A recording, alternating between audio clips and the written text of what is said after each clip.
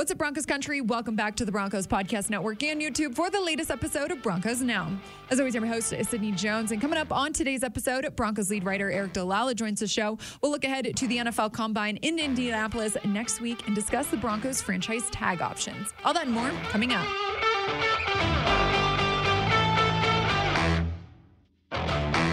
Joining me here inside the Broncos podcast studio for today's episode of Broncos Now is Broncos lead writer Eric Dellala. Eric, thanks for joining me. How's it going? It's going well, Sid. How are you? Good. Enjoy your long weekend? I did. It was Hit nice. The links? Got away a little bit, yeah. And but nice to be back. We're getting close here, Sid, to I know. Some exciting stuff. The league year is just a few weeks away, and it's gonna start heating up around here. Yeah, well, exciting stuff coming up, Eric. Like you said, most timely news today, NFL teams can start to place franchise tags on their unrestricted free agents. Each team has 2 weeks to do so.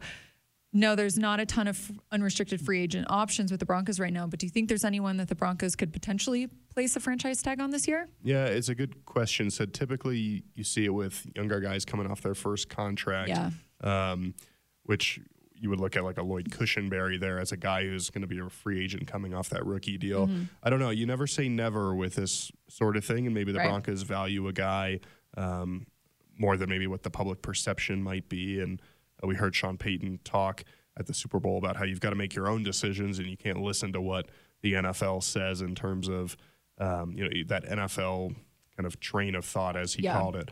But that being said, I'd be surprised. It doesn't seem like a year where the franchise tag will be in play. Obviously, we've seen the Broncos use it before on a Justin Simmons, for example. They placed it on a Von Miller back in the day. Demaryius Thomas didn't end up having to use it. They signed long-term deals. But and from that standpoint, it doesn't necessarily seem like we're headed in that direction. And again, you never say never. Maybe there's a surprise candidate. But just based on the cost of that and where the Broncos sit right now in terms of the salary cap and where, if they do decide to make a move here coming up, where they would be salary cap wise. George Payton kind of went ahead and said a few weeks ago, we're not going to be as active in that first wave of free agency. You can't be that every year. We know a couple years ago they viewed the Justin Simmons re-signing as one of their prime free agent acquisitions in a way. And so just kind of the way he talked about free agency as kind of sitting back, taking a step back from that first wave, I'd be surprised if the franchise tag was in play for the Broncos. Yeah, like you mentioned, Justin Simmons was that the last time the Broncos placed a franchise tag on someone 2 years back to back, I believe, 2020 and then 2021. So it's been, only a few years since they've used it. Yeah, and listen, it's normally that star type player or a near top of the market guy that gets that franchise tag. And so, it's a good problem to have sometimes because it means you have good football players that you don't want to lose. But it doesn't always, it's kind of dependent on the position and you want to use it for the right guy. And that's not to say that the Broncos don't have valuable free agents that they could bring back. And, we'll just have to see kind of, George Payton talks about this sometimes where there's a value and you've got to make it work for both sides. So I'm not saying that there's not free agents the Broncos have that could be good to have back. It just doesn't necessarily always fit with what the franchise tag is intended for. Right.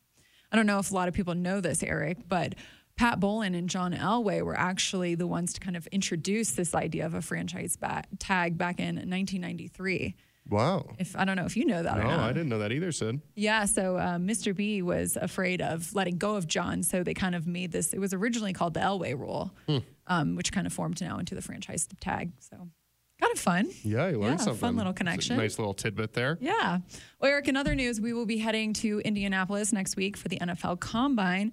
Exciting stuff. We'll be there all week. What are you most looking forward to next week? Yeah, I think it's one, typically we tend to hear from the head coach and general manager as far back as I can remember. Since I've been covering the team, we've heard from those guys. So hopefully that'll take place next week. And it's always interesting to hear kind of what they say, what they don't say, both about free agents. Certainly Russell Wilson, if Sean Payton and George Payton are available, will be a topic of conversation, I imagine. Definitely. Some of these rookie quarterbacks, what you look for in a young guy, I'm sure will be a question that's posed, again, if we hear from them. And that's just, you kind of get to start to hear a little bit more info, and it's kind of like that first taste of what can you expect for this offseason and how this team is going to attack things, because now they've had a chance to do film review and look back at this past season and evaluate players and coaches and themselves. And you know, we've seen a couple coaches move on. We've seen a couple coaches be hired here. And so I'm interested to hear Sean Payton, if he's speaking kind of those thoughts on, you know, adding Pete Carmichael, adding Jim Leonard. Right. That stands out to me. And just, you know, every coach has to kind of play it coy this time of year, general managers too, of who are you going to take? What do you want to do? What's the strong area of the draft? And I think the more you spend time around these guys, the more that maybe you feel like, at least, ooh, is there a little nugget there, or like a little bit of truth among the smoke screen? And then kind of trying to piece all those little bits of information together to form the puzzle of the offseason is interesting. So that's one element. And then just, I think the ability to see some of these quarterbacks. I mean, obviously there's more positions the Broncos could target. We don't know yet what the plan is going to be with Russell Wilson, but if they do choose to target a young guy, or at least consider a young quarterback, you know, what do they look like out on the field? How do they sound when they talk to the media? Kind of what is their command? You know, I think you see a lot of quarterbacks have that commanding presence in the locker room. You know, what do they say when they're asked tough questions? How do they throw the ball? How do they do, you know, from a Michael Penix perspective, what are the medicals? There's a lot of pieces of information, again, that you get on these guys. And anytime it's quarterback related, it's always a little bit more exciting, just because it's such a prominent position. So we got a little taste at the Senior Bowl, and now this is kind of the next big step. And then from there, it's just kind of, you know, nothing really happens after that, right? Like free agency happens, and it maybe changes your needs, but there's pro days that can adjust things a little bit. But this draft order is going to start to get, you know, more and more firm. We know that at the combine, sometimes deals get talked about in terms of, you know, guys being sent around the league, or, you know, draft day, you know, or draft related trades, those sorts of things. So it all starts to happen in Indianapolis, and it'll be exciting to be there and kind of get this offseason kicked off. I think so too. It's always an exciting time of the year. I always enjoy going to the combine every year. Eric, you mentioned some of the, you know, rookie quarterbacks. Is there any specific prospect that you're looking forward to hearing from? Hearing from, you know, just maybe like a JJ McCarthy, just in terms of, or a Bo Nix, you know, a Michael Penix, kind of guys in that second tier, maybe. Right. But I'm more excited to see him throw and compete. And for sure, you know, sometimes a guy or two will say, I'm not throwing, I'm going to wait till my pro day. Yeah. I'm always intrigued by who chooses to throw, who doesn't. And it feels like, because there's that cluster in that second group, at least kind of as it's being talked about nationally, you know, do all three of those guys feel like they have to throw. Or, you know, just so that they don't kind of get left behind in this competition. And then, you know, if you're a team and you love one of these guys, you know, you've looked at the film already and you say, hey, this is our guy. Do you hope he doesn't have such a great performance this week so that he doesn't get taken before you have a chance to go get him? So it's just a lot of, again, smoke screens, mind games. You know, you look at all these mock drafts, and there's dozens of them already, and each one has the Broncos taking a different guy, and it'll change 15 more times by the time we get to April. But that's part of the fun of this time of year, is that you're not sure what the team's going to do. There's tons of possibilities, and it makes it exciting. Definitely. Yeah, Eric, last one for you. What do you think is the value in seeing some of these guys in person at the combine then versus, you know, their pro days when you have chemistry with their receivers and whatnot? Yeah, well, I think, one, it shows the competitiveness, right, of, hey, I'm going to go out there, and no matter who it's with, I'm going to find a way to throw the ball, get completions, show off my skill set. When you have them all in this kind of the same environment, there's control for some of the things like weather, or, are their pro day receivers a little bit better than the other guy? They get to a chance to work with the coaches there. But, I think the on-field stuff is it's obviously just a part of it. Mm-hmm. It's the meetings with the teams. How do they do on the whiteboard, drawing up plays or discussing coverages, or talking about their backgrounds, their character, that sort of thing.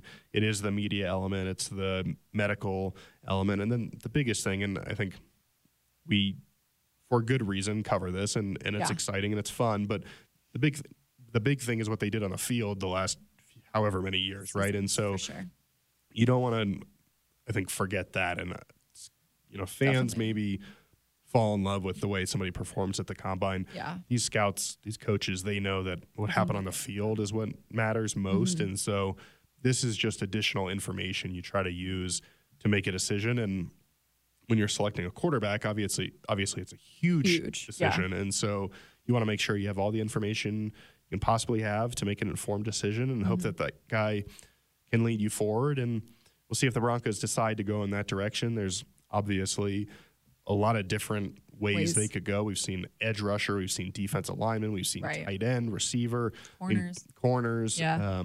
People have basically mocked every position imaginable to the Broncos. And I think when you haven't had a first-round pick in a couple of years, you need that top-end talent. And so I don't think the Broncos can go wrong. And that's another reason that I'm excited for the Combine is that the Broncos haven't had a first-round pick in a couple of years. They've got a chance to add a real difference maker to this roster. Absolutely. This gives you a chance to go find him. Yep.